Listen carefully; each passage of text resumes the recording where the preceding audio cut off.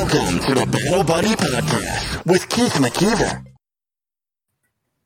Hey, welcome back to another episode of the Battle Buddy Podcast. I am joined by Mike Demo, and we are going to we're going to drop some fire today. I got some questions loaded up. We've talked a little bit before this. We talked a few weeks ago. I tell you what, man, just the free information that you just gave me, just to kind of frame things in the right way was amazing. And that's the direction I wanted to take these questions, because I know there's a lot of other people out there who run businesses that could really, just because this is so simple. It was really simple stuff, but it took a little bit of brain power to think about and frame it out. But we'll get into that in a minute. So go ahead and tell us a little bit about who you are, what your military journey was, and what got you to today. Thanks, Keith. So Mike Demo, I spent 8 years in the Marine Corps Reserves. My MOS has no civilian equivalent. So in English, it's Battle Space Manager. I was the Air Battle Commander for the Battle of Fallujah 04-05. And my Marine Corps career ended. I had my meritorious staff package set up and the reset program because they wanted me to go officer.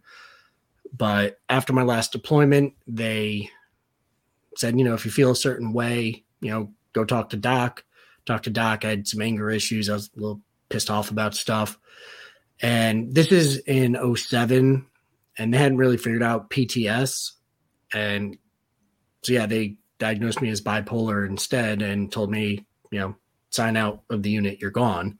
So my transition was like one day and back into the civilian world. So that was pretty cool, is what it is.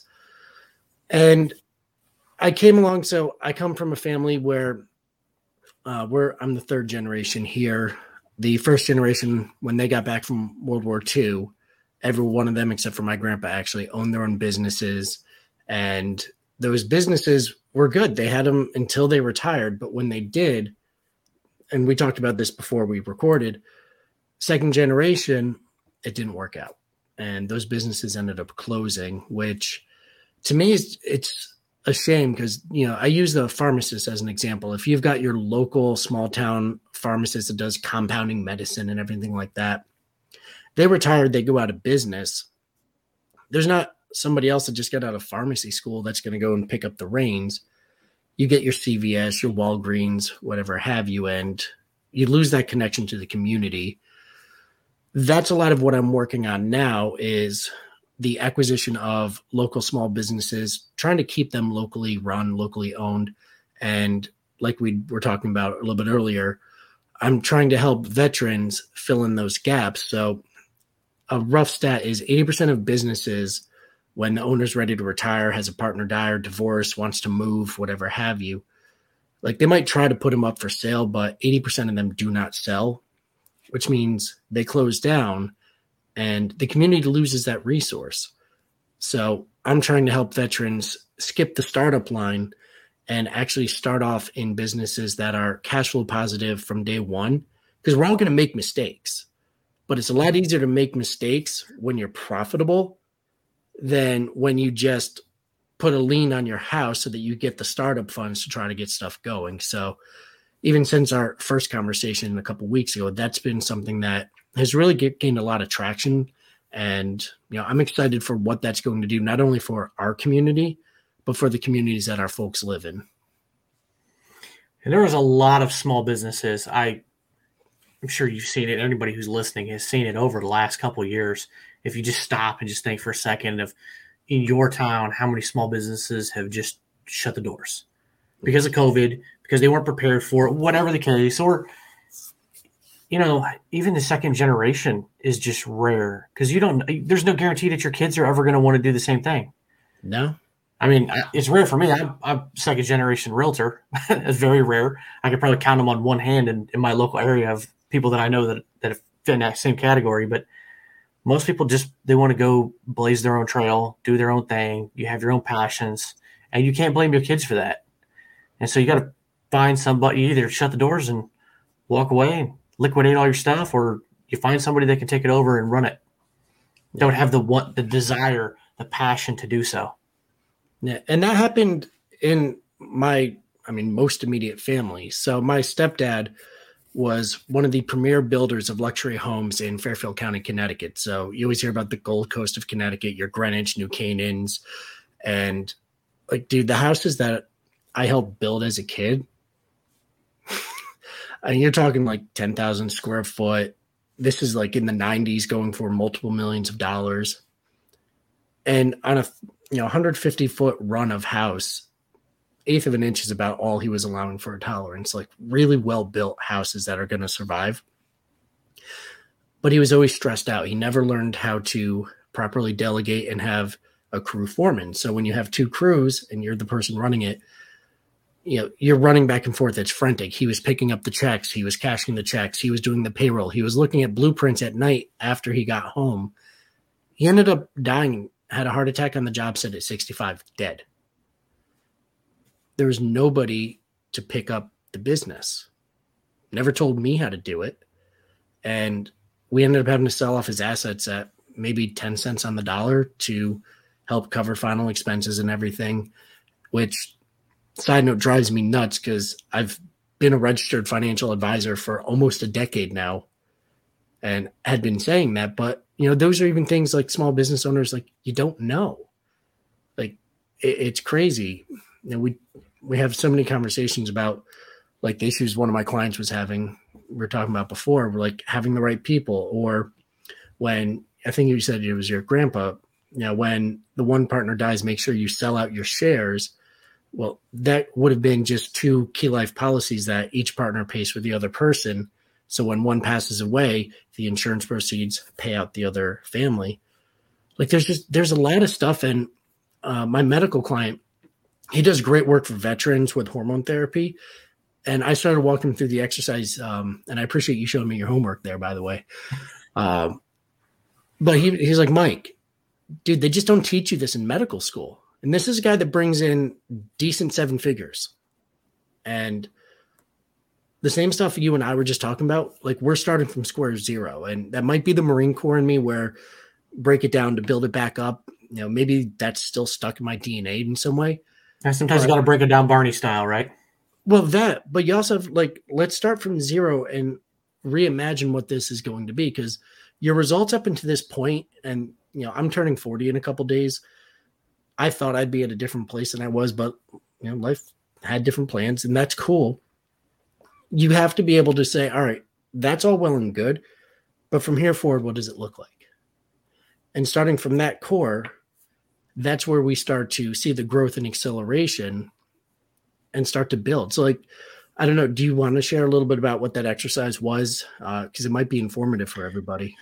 Yeah, actually I was, there was a few things. That was one of the questions I wanted to get into was, we talked a little bit about finding purpose, that kind of evades a lot of people. And you had mentioned 3-word mission statement. Mm-hmm. And so I guess the first question on that is, what is the importance of that 3-word mission statement? In a word, ironically enough, it's clarity. So if you look at a major corporation, they've got a paragraph of here's the fluffy things that it's just the feel good in the heart, right? Maybe, yeah. Tug on the heartstrings, yeah. The English majors in the rooms love it, but what the heck does it mean? What do you do? Like back in that movie, The 300, Spartans, what is your profession? They have one word. Orville Redenbacher, their thing, it's popcorn. That's what they do.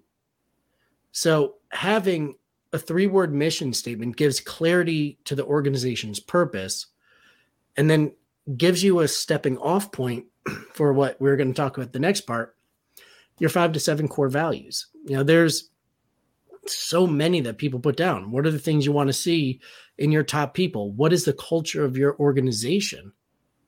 Oh, again, here's another page. Let's break it down again. Maybe Barney style. I like that one in boot camp. But what are the 5 most important things? And what does that mean to you? Because eventually we're going to transition your entire team to being completely in alignment with that, or we're going to find people that are in alignment with that. And I know when I was deployed on my Iraq deployment, I ended up taking over for the active duty. I was a reservist. They brought me in. I took over the active duty crew chief role and then actually ended up taking over the officer billet, the senior air director. And I let them know that my goal was to make sure that everybody on my team knows how to do everything and level them up. So I had PFCs that were doing a senior NCO job. I had them doing the junior officer billets, actually controlling aircraft as a E2, E3. It's an 01 to 03 job. But, just to be able, if we all understand the mission and what we're trying to get accomplished, and we all have the same guidelines to work off of, we can be massively effective no matter what the situation is. Absolutely, because you never know when somebody's going to need to step up. In a battlefield environment for whatever reason, or even in a corporate environment, if somebody just leaves for another job, whatever, having people cross-trained is extremely important, or just even having people trained, like your father in that business, it's kind of bouncing around like a ping pong ball, but it's hard for a lot of people to give up and delegate and give up certain things. I think all of us probably struggle to one degree or another with that. I know I do. It's an incredibly difficult thing to do. I will say the one thing I give up is I have my wife. She's my editor in chief. Yep. anything I write, she has to look it over. I had that public school education. My spelling is not always 100%. It's not as good as Grammarly or my wife. So you just got to find those certain things. Yeah, Jarvis is great for that too. I think they just rebranded it, but it's software to help with that. My wife was an English major too. I wasn't. I joke with like I can talk like an adult, but if you see me type, good God, it's terrible. So know your strengths. Yeah, absolutely. Know your strengths, know your weaknesses, and figure out what you can take off your plate, which I know is such a difficult thing for a lot of people. I know you talk to a lot of business owners too. That's probably, I would assume, one of the top things that you probably hear is how do I give up task A, B, and C so that I can focus on D, which is what I really like. And that's something that I ironically do cover. And most of the time we think that word should come from the top down.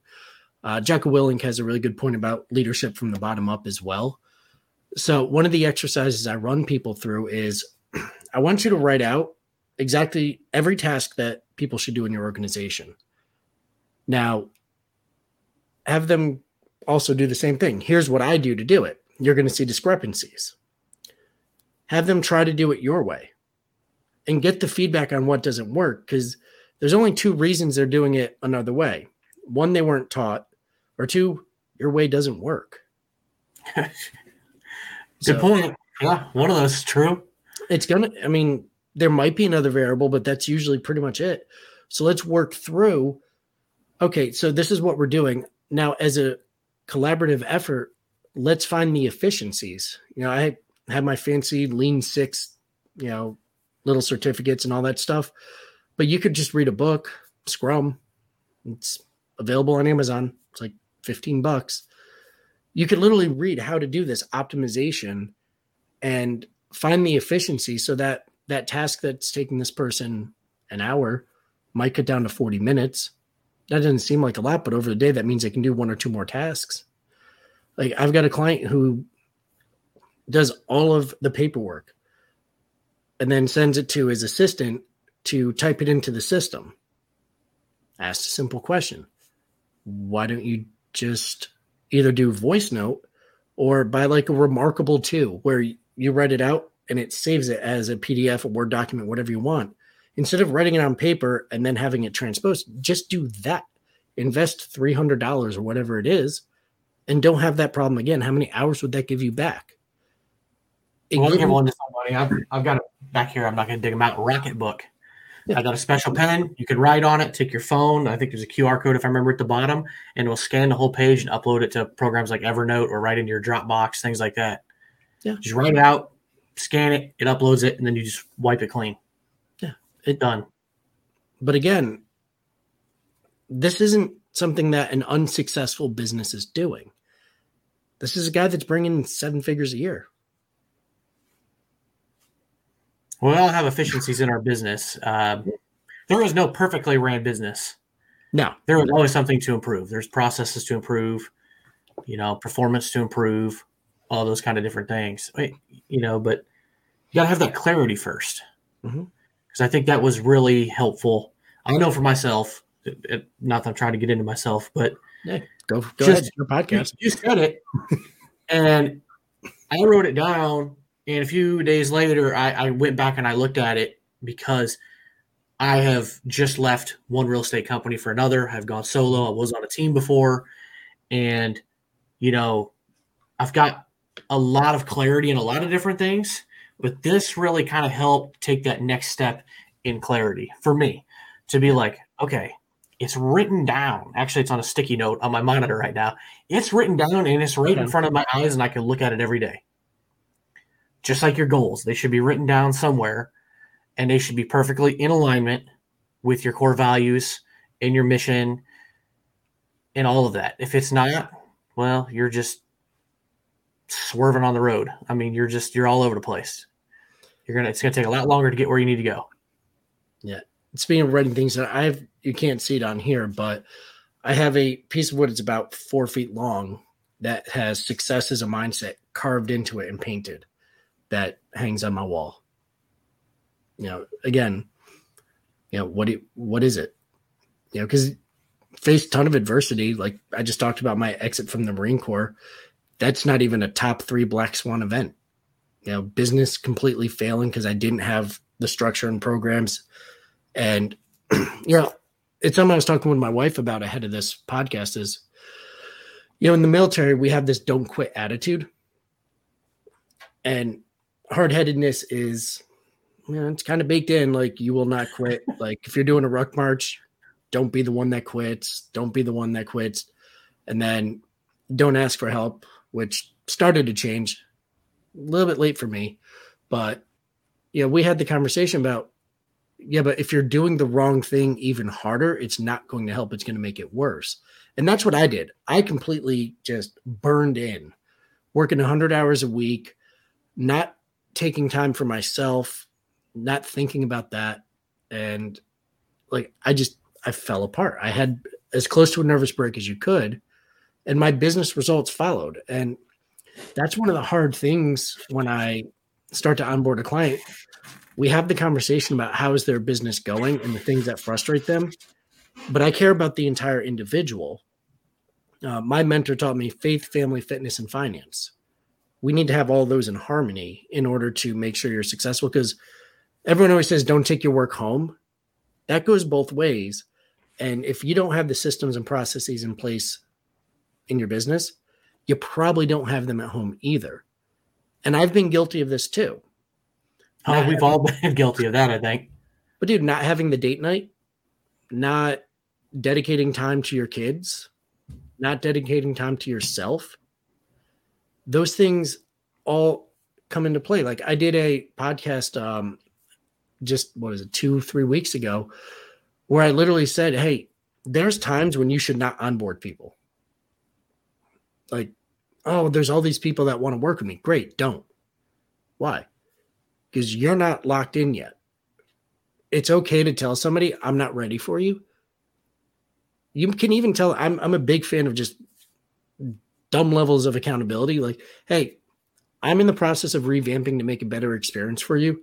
Is it cool if we start next month? Who's going to be like, nah, dog, I'm not doing that. The right person is going to appreciate that transparency and honesty. And the wrong person wasn't somebody you want to work with anyway. Like, exactly. Like I've had conversations with people that their billable for me would have been $10K a month. Anyone going to turn down $10K a month? Like just generally speaking, probably not. And I told this individual, now to be clear, I am not interested in working with you. I'm helping you through this process because I want to see you succeed. It was somebody in the tribe, by the way. Turned down $100,000 a year, basically. Wasn't a fit. Yeah. That's a hard lesson to learn as a business owner.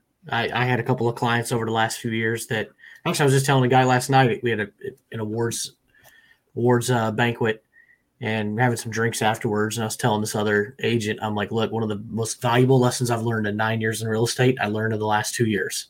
Mm-hmm. If you have red flags the first time you meet a client, walk away. Don't do it. Don't let yourself get suckered into, it's going to be stressful, but I'll deal with it for the commission. I'll deal with it for the sale. Like, don't do that. I had red flags and thought, it's not going to be that bad. And it was two different sales. They were related. They were moving out of state, and it was like, they actually loved me. Like, they really loved me, but it was so stressful on my end trying to communicate and all these other things that happened. But we'll go into that. But I was like, all right, I need to pay attention to those little hairs on the back of my neck, those red flags that pop up. Just don't take those kind of clients on. It's not worth the stress. You gotta find that balance. Like, work with the people you want to work with. Be purposeful. So we didn't talk about this on the last time we chatted, or even beforehand, but on the financial side, like I said, I've been a registered advisor for about the same time you've been in real estate. Brought in maybe $500 million in assets for clients. And there are people that I just don't call, won't work with. If they do call in, I'll send them an email back with what they need, but I won't do that because energetically there's not a fit. And I was helping a financial advisor with this about a month ago. A little bit newer to the business, but he was a vet. So, hey, there's not going to be a billable on this one. Let's just have a conversation and ask the question, like, who do you serve? Well, I mean, look, I get it. You've got your 7, you've got your 63. Everybody does. Like, it's all the same. My $1 billion asset managers and my, $1 million asset managers all have the same license. They all have access to the same products. Who do you serve? Well, I don't know. I don't want to cut anybody off. And that's when we were talking earlier about, like, all the stuff that I just told you, like, literally, hey, let me share my screen and show you this is the exact framework I work off of. Ready, willing, and able. Here's how this all works. Take it. Because I work off of a blue ocean model where there's plenty of room for everybody.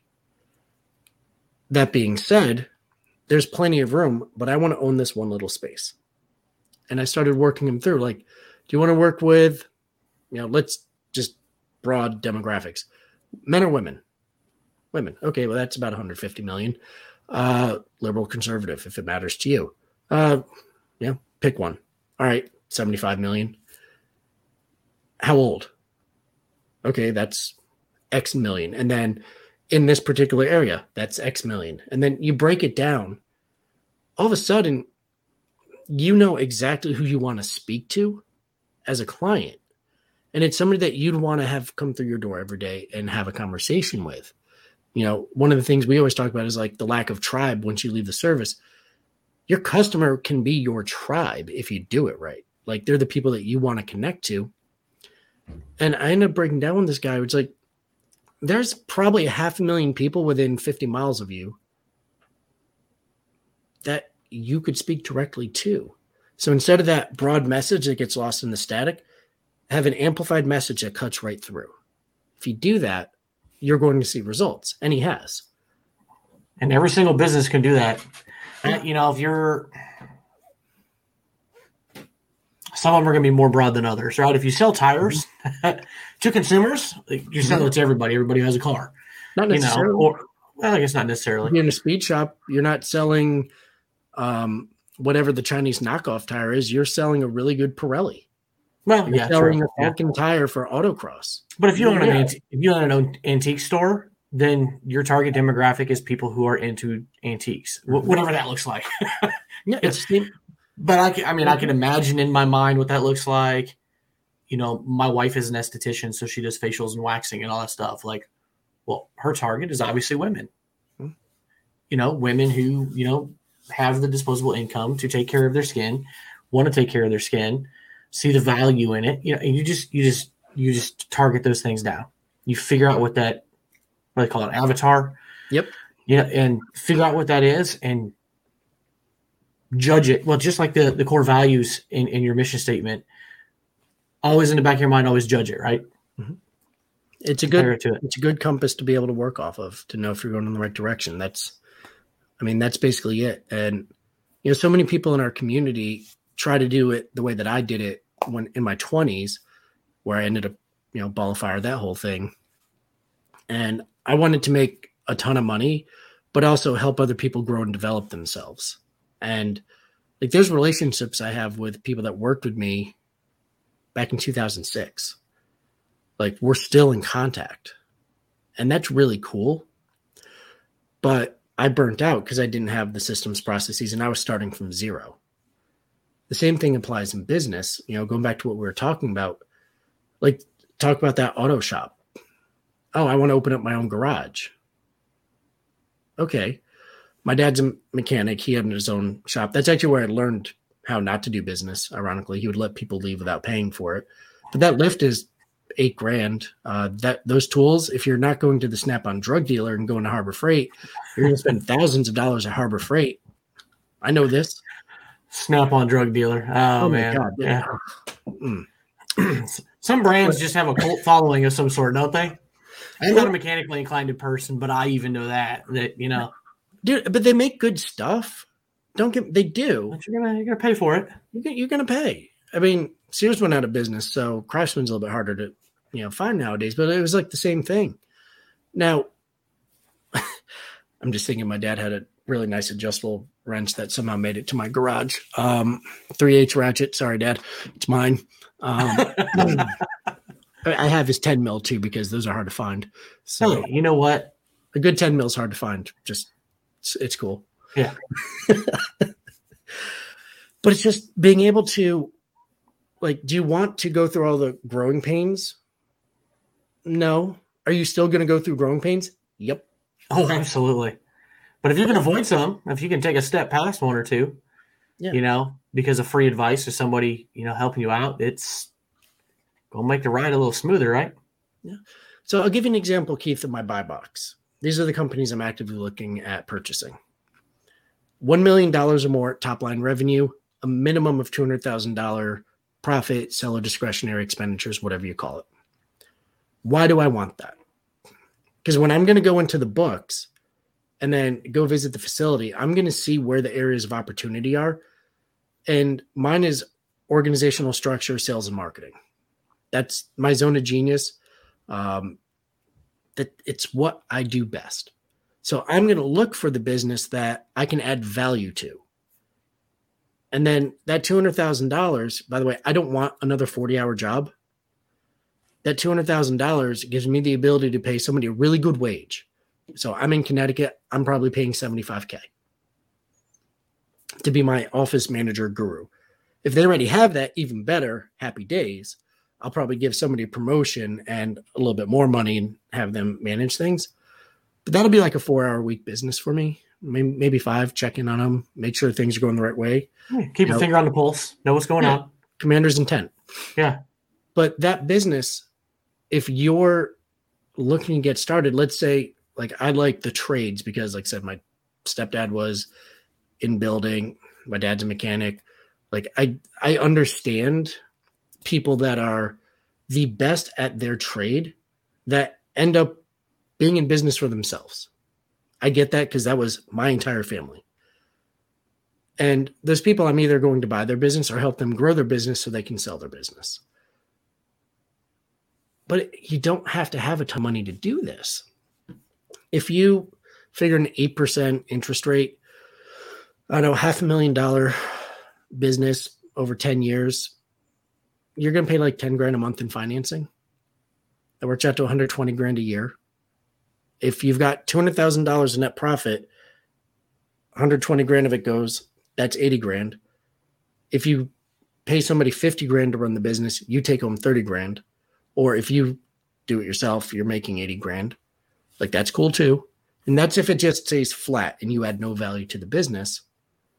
But like, you didn't have to put anything down per se to do that. Like, there's ways to do this. Seller financing. Well, they'll finance. I don't care what the rate is, because as the person selling a business, you're either going to get your top line number or you're going to get to pick the terms of how you get paid. I'm okay paying somebody a higher sale amount if I get to determine how they get paid for the exact reason we were just talking about, Keith. So if this business is spinning off 200 grand, hey, you know what? $500,000, $1 million, what? I'll buy the business. It's cool. Fine. We're good. First payment comes in 3 months. What? Yeah, that happens. And I'll put a rider in there where if I default on payments, you get the business back plus whatever I paid for it. But yeah, no, we'll pay you out. Or maybe, one of the things I was talking about with KeyBank with their, lines of credit, use that. I don't care what the interest rate is. Just give them a little bit of money now and then do that. But the person that's selling the business is literally going to get paid back for their business from their business.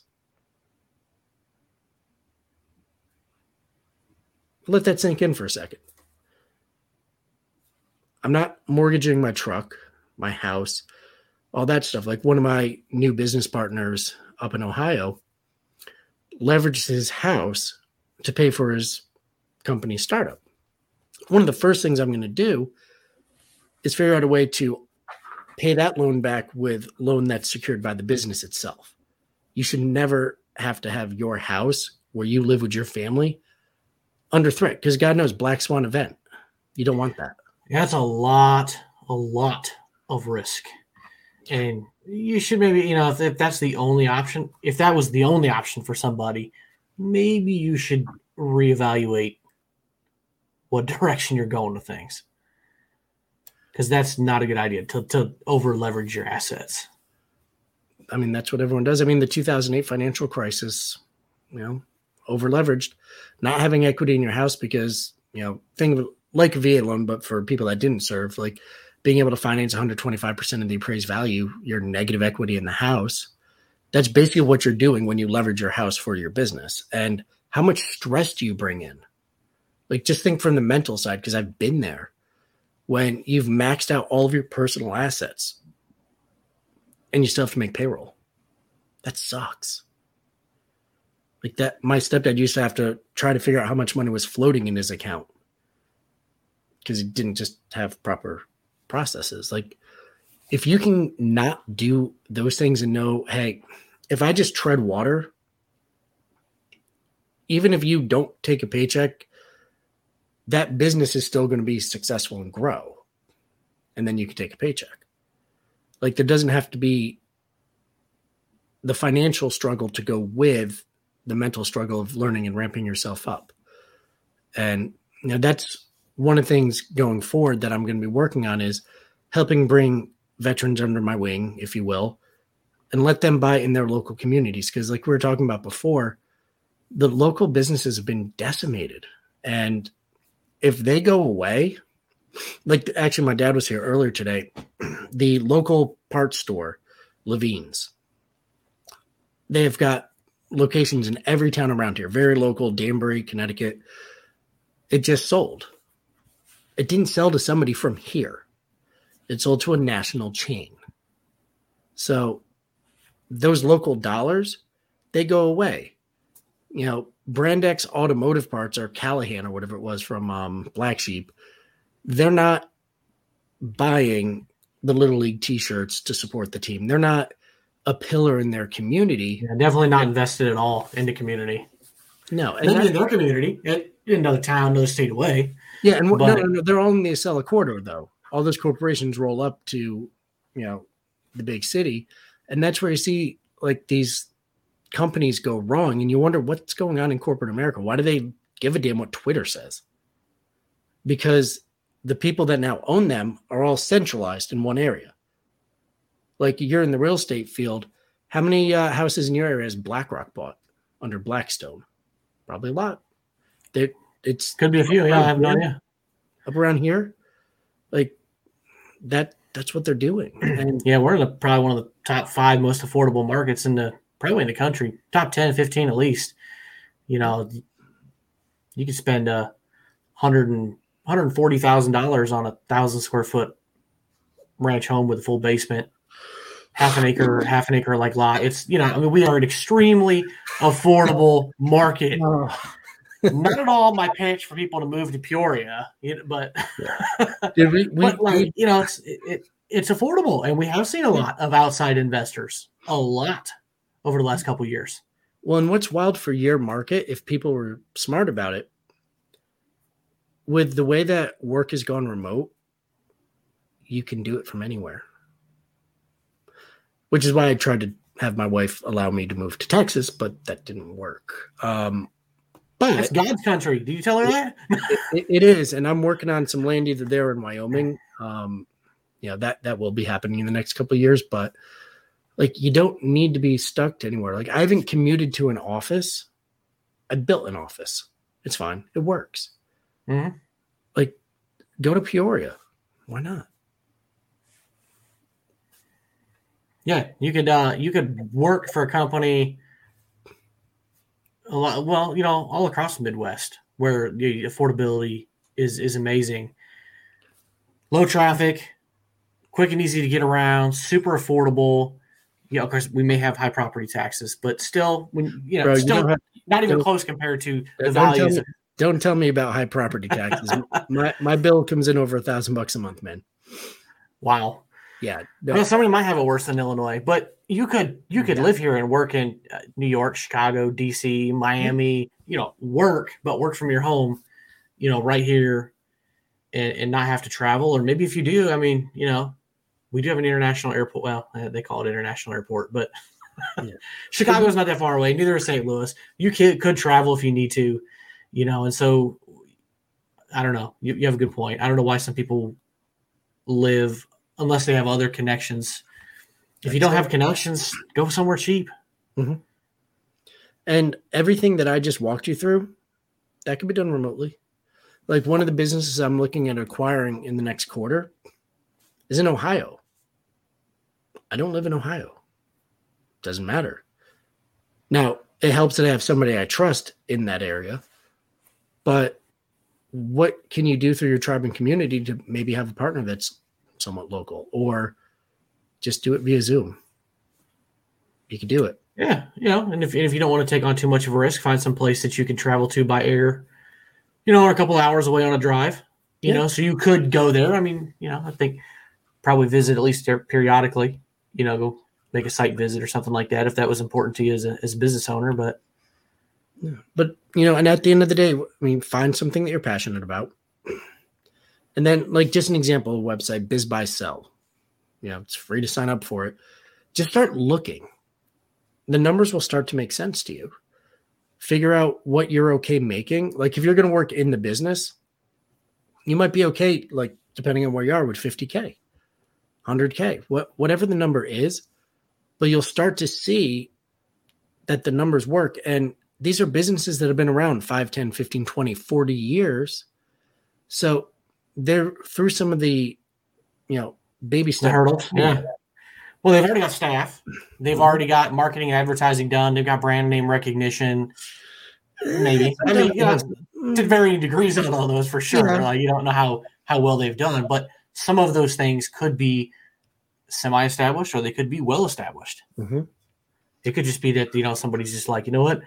I'm 80 years old now. I'm going to retire. It's time for me to hang it up. I don't have any kids that want to do this. And somebody approaches me with the right deal. It gets me out of this. I can go retire and move to Florida and hang out with the Gators. Well, and that's one of the secret weapons that I guess sharing on a podcast is not as secret, but I got it from somebody that does blue ocean type things too. Go talk to the people of, hey, X, Y, and Z HVAC company. It's been around since 1980. I don't know. It's about 40 years. Hey, man, are you looking to retire? Because I love this business and I'd like to have a conversation with you about it. Like, up here in the Northeast, people are leaving in droves. Gone. See you later. Retiring and leaving the state are the two top reasons businesses are for sale up here. So it's a good incentive, but take a look at their numbers. You might be giving what they call like paying a multiple of earnings. So it doesn't really matter what the gross number is. It matters what actually filters down. Usually it should be between 15 and 20%. That's why my buy box is at least $1 million and at least 200. I could go a little bit lower or a little bit higher on those if I see that there's an easily fixable thing that's holding them back. But find the one that fits you. Maybe where you are, maybe it's, they profit 125K, you take home 60. It's fine. Do it. Take a look. But if you're passionate about signing the front of the check instead of the back of a check, and if you've never done that, it's so much better.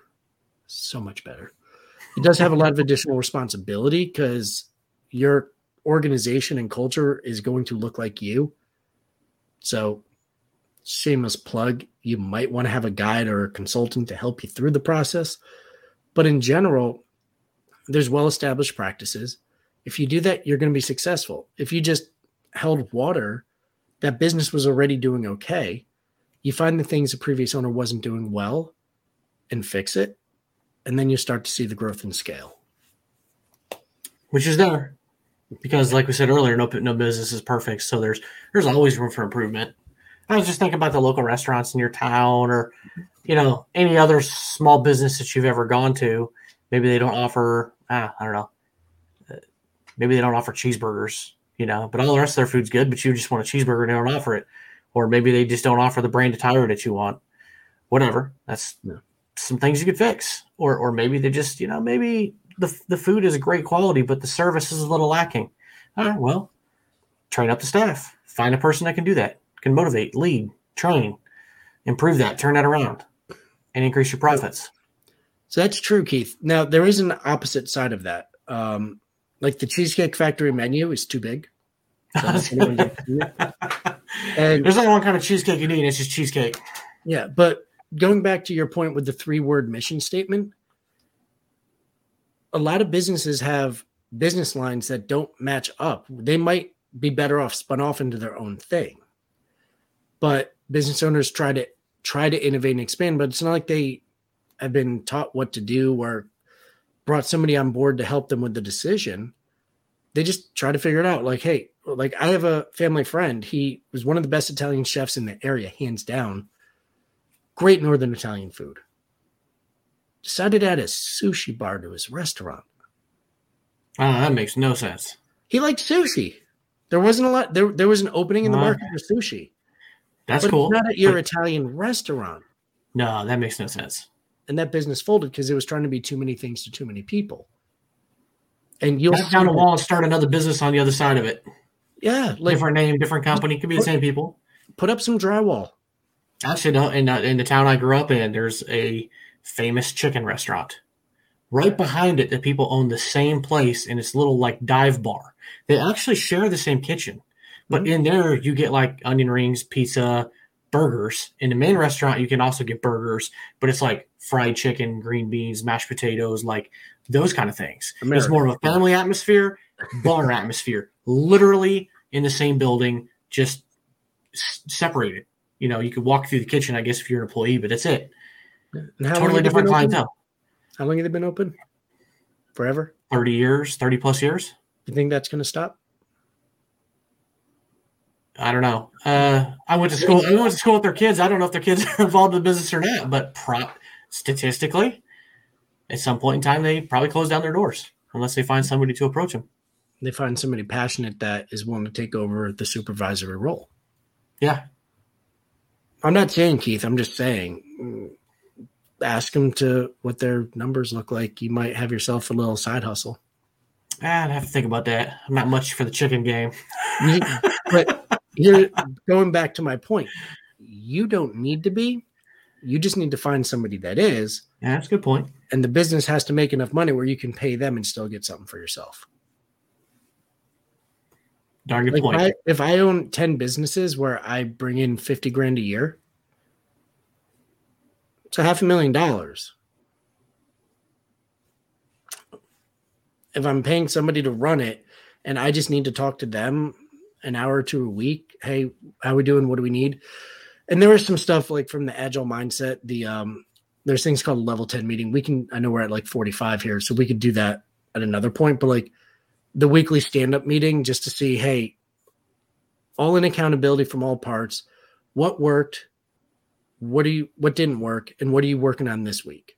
And everybody does it, and you can see all right, this is jacked up, that's jacked up. And it's pure accountability where, the HR manager didn't bring in enough people. So sales are down because you didn't have enough people making phone calls, but they were under the assumption that this had to work this way because you said this, and they're trying to do onesie twosie when the actual manager just needs all of the candidates. Let's rapid fire this in a group setting. Like, there could be so many different things, but that's an hour a week. Then you spend an hour a week with the person running the business for you. That's 2 hours a week. If I'm running 10 businesses, making 50 grand each, and I'm spending 2 hours per business,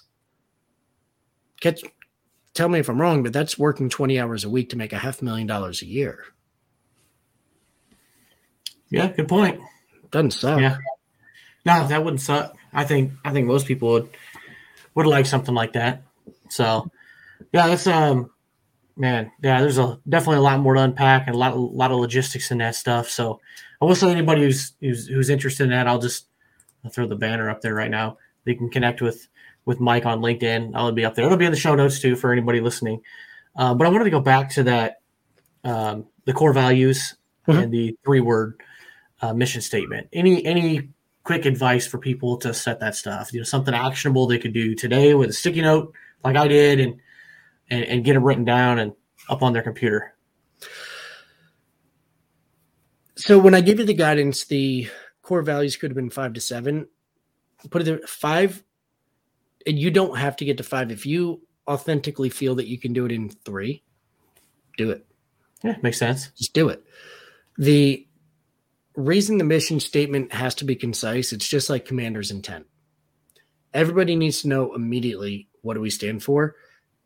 If you have a business where people walk in, or if it's on your website, here's what we do.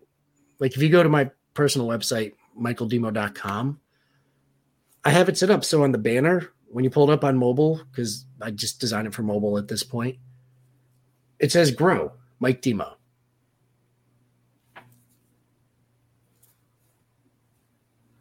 That's what I do for people. That's it. Like, there's a lot of things that go with it, but if you break it down to its essence, that's what I do. Now, did I know how to build the website properly when I did that? Not really. Sometimes the universe just helps you out. I'll be completely honest. Sometimes you get an assist here and there, right? Completely honest that, was it intentional? No. Did it work? Yes. But that's it. That's what you still put the check on the win column for that, right? Yeah. Even if it's not, well, it still works. It's still a win. Yeah, but just so everybody knows, here's what you stand for. Here's what you do. Because ABC Corporation can be whatever you want it to be. But when you step in the doors, what do you do? What is your mission? And that's it. And then, hey, these are the things that we believe in. 1, 2, and 3. Maybe down to 7, but like 1, 2, 3, whatever it is. And things that you're passionate about. And then all of the people, in the Marines, we had the saying, speed of the leader, speed of the team. So as a leader, you had to be on point. You had to be the best at it so that you could get all the other people with you. That's an important thing. Same thing. These are the things that you as the founder believe in. And everybody that works here is going to be on board with that. And that doesn't mean you're firing people right away, because it's not their fault that you didn't create this intent until now. Usually it's like a 3-month process I take my clients through, where at those weekly meetings, the leadership team is going to check in. All right, Bob, Sue, Fred, for each one down the line, are they a plus minus, or a minus? That's simple. It's not personal. And then it's not, oh, well, they're a dirtbag because they're a minus on these things. Hey, what can we do to help Bob get on board? Like, what can we do to help enculturate and bring him and show him why this matters so much to us? Right. How do you motivate them and teach them? If it's a motivation issue, motivate. If it's a skill issue, teach. Yeah. And at the end of the day, you as a leader, you're responsible. If your people fail, it's usually not their fault. Yeah, and good leaders will be able to recognize those things and do what they need to do to make a team be successful. Yeah, I know there's a lot I can think of, even in my business, other real estate teams in my area. From my perspective, perfectly well-oiled machines. Yeah, like they're just good. They're good at what they do. They're my competitors, and I'll say that out loud. I have competitors in my market that are extremely good at what they do. It's a reflection of leadership. And a process and intent. Yep, absolutely. Dude, in financial management, it's the same thing. Like I said, there's people, like one of the groups I work with manages General Motors pension and 401k plan. It's a lot of money. That's a lot of accounting, numbers. But they have a system and a process. Process for all of that. Now, take away like one of those major accounts. The best people that I have a standardized process. LTM Wealth in Westchester, New York. I interviewed with them back there. The guy that is like the head of operations is a Marine. Didn't work out commute and everything wise for me to get down there, but they have a synergy of all the things somebody will need. So they're the one-stop shop for their people. And they manage billions of dollars because they have an efficient process to handle whatever it is their client needs. Then there's the person that works at Northwest Mutual that was told to go ahead and prospect your friends and family to sell them an insurance policy, even though you don't have an insurance license, and results vary. But they all essentially have the same things to offer. It's just the quality of what they offer and the processes and systems and clarity behind what they're doing. Yep. So just gotta, the lesson for today is just get that clarity. There's a lot to unpack for sure in this episode, but yeah, man. Sorry. That's good. That's what I expected to bring a lot of heat, right? Whatever it was I said back in the beginning. Fuego. But get that mission statement. This is the action item. Pay attention, everybody. Get your mission statement dialed in. Mm-hmm. I guess even if it's, I do love the short and condensed, simple. That is much better than the paragraph. I guess if you have to write a paragraph, but I would highly suggest you look at a much shorter option, and then find those core values and get yourself on the path of being centered at least. There's a lot more that can go into it. This is just the basics. And then on those core values, I'm sure there's some good examples out there. I will do a little research, and if I can find some, I will throw those in the show notes as well. Some sites on some great words that people might not think of. That might inspire them to be like that. I like that one more than another. And I'll give you a good one. We'll fire away. What was your branch of service again? Air Force. What's your core values? Integrity first, service before self, excellence in all we do. And I will tell you my first two core values are integrity and service. The Marine Corps is honor, courage, commitment.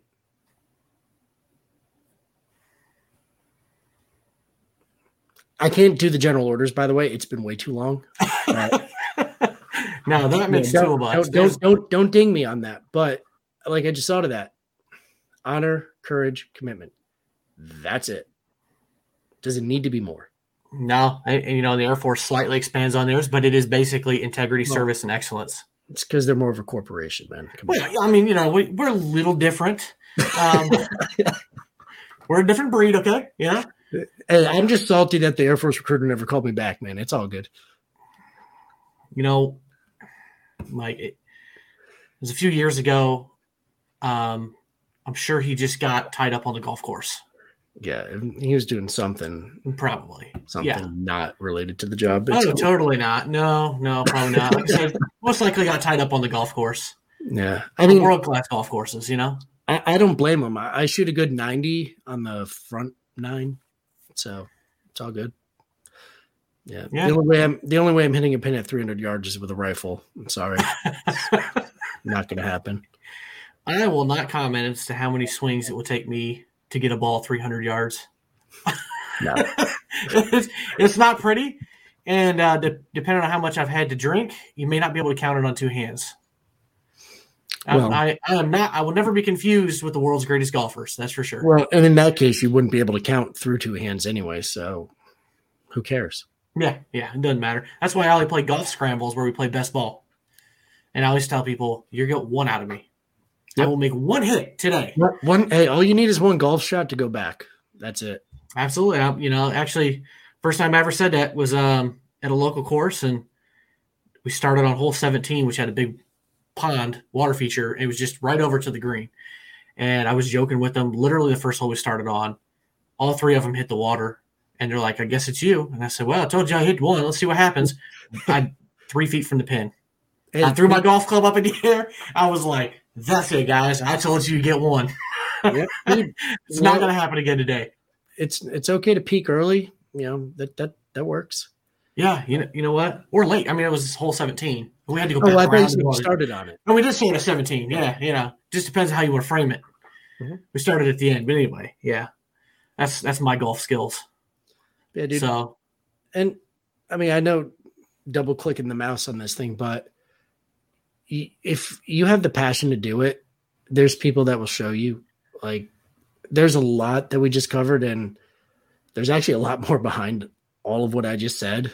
Like, I walked you in this basically hour through the first 2-3 items on a list that's 60 plus for action items. But well, I bet. And what's weird is they don't teach those. They don't teach all those things in business school. No, they don't teach them in you mentioned a doctor earlier. They don't teach them in med school. Pretty sure attorneys don't learn it in law school. How to actually run your business like a business. My degree at UConn was organizational studies and entrepreneurship.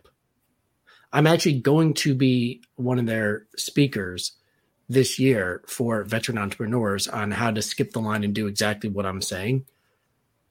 I didn't learn any of that there. No, definitely not. I didn't learn Scrum. I didn't learn about Agile. I didn't learn about Lean Six Sigma. I didn't learn any of those things. But thankfully, you go overseas a couple of times, the government will pay for you to get a degree. So it's fine. Well, I'm still get it. Yeah, I definitely get it. Hey, you should take advantage of it if you got those benefits, right? Yeah, I didn't even know where that diploma is either. It's somewhere in a box over there. Don't care. Nah, school has record of it anyway. You don't need a paper copy. If they need it. Yep. So anyway, Mike, I appreciate you being on the show and dropping this knowledge. And I think that's some great actionable items for people to start with to get themselves on the path to being centered. So once again, find Mike Demo on LinkedIn. It's scrolling at the bottom. It's in the show notes. Connect with him. Reach out to him. Fire questions at him. I know you'd be more than happy to help anybody. So any last words? So, I mean, there are other places to reach me. I mean, if you're on Facebook and you're in the Vet Tribe, I'm there. That's how me and Keith met. So there's that. Like I said, the website, it is, using the phrase Barney Simple again. Like, you see these websites that are really long, really complicated. Mine gets to the point real quick. Are you looking to grow your business? Are you looking to sell your business? I can help with either. It doesn't have to be rocket surgery. It can actually be that simple sometimes. So if you're interested in skipping the line, I helped 3 other veterans find ways to finance a business without any money out of pocket this week. I didn't ask them to be a client. I just helped them do it. So, feel free to reach out. I'm always on there helping veterans. So glad to do it, man.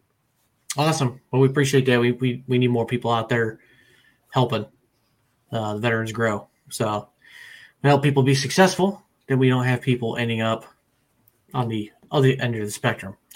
We all know where that goes. So I've been there. We could do another podcast on that. I've been there. I've been there. We all, yeah. I'm sure we could. There's more than enough examples out there of people doing that. So that's the power of this podcast, is giving the free value and giving people something actionable to take away. So hopefully they don't go from here to here. They go from here to here. So that's for sure. Which reminds me, I'm the worst podcast host ever. I didn't even mention that I've talked about all that I've I haven't even gotten to that yet. Don't even care. Yeah. It's fine. It doesn't Well, your matter. podcast is Intentional Disruption. Yeah. And I know it can be found on all the platforms, just like mine can. I was going to have it in the show notes as well. Yeah, it's fine. So anyway, I appreciate you being here, Mike. Yeah, brother. It's always a pleasure, man. We'll do this again. Yep, absolutely. All right. Have a good one. All right, everybody, there you go. Make sure you check out the BattleBuddyPodcast.net, our website for all resources. You can listen to the episodes, check out the guests and all that. You can also submit a guest request, things like that. So check it out.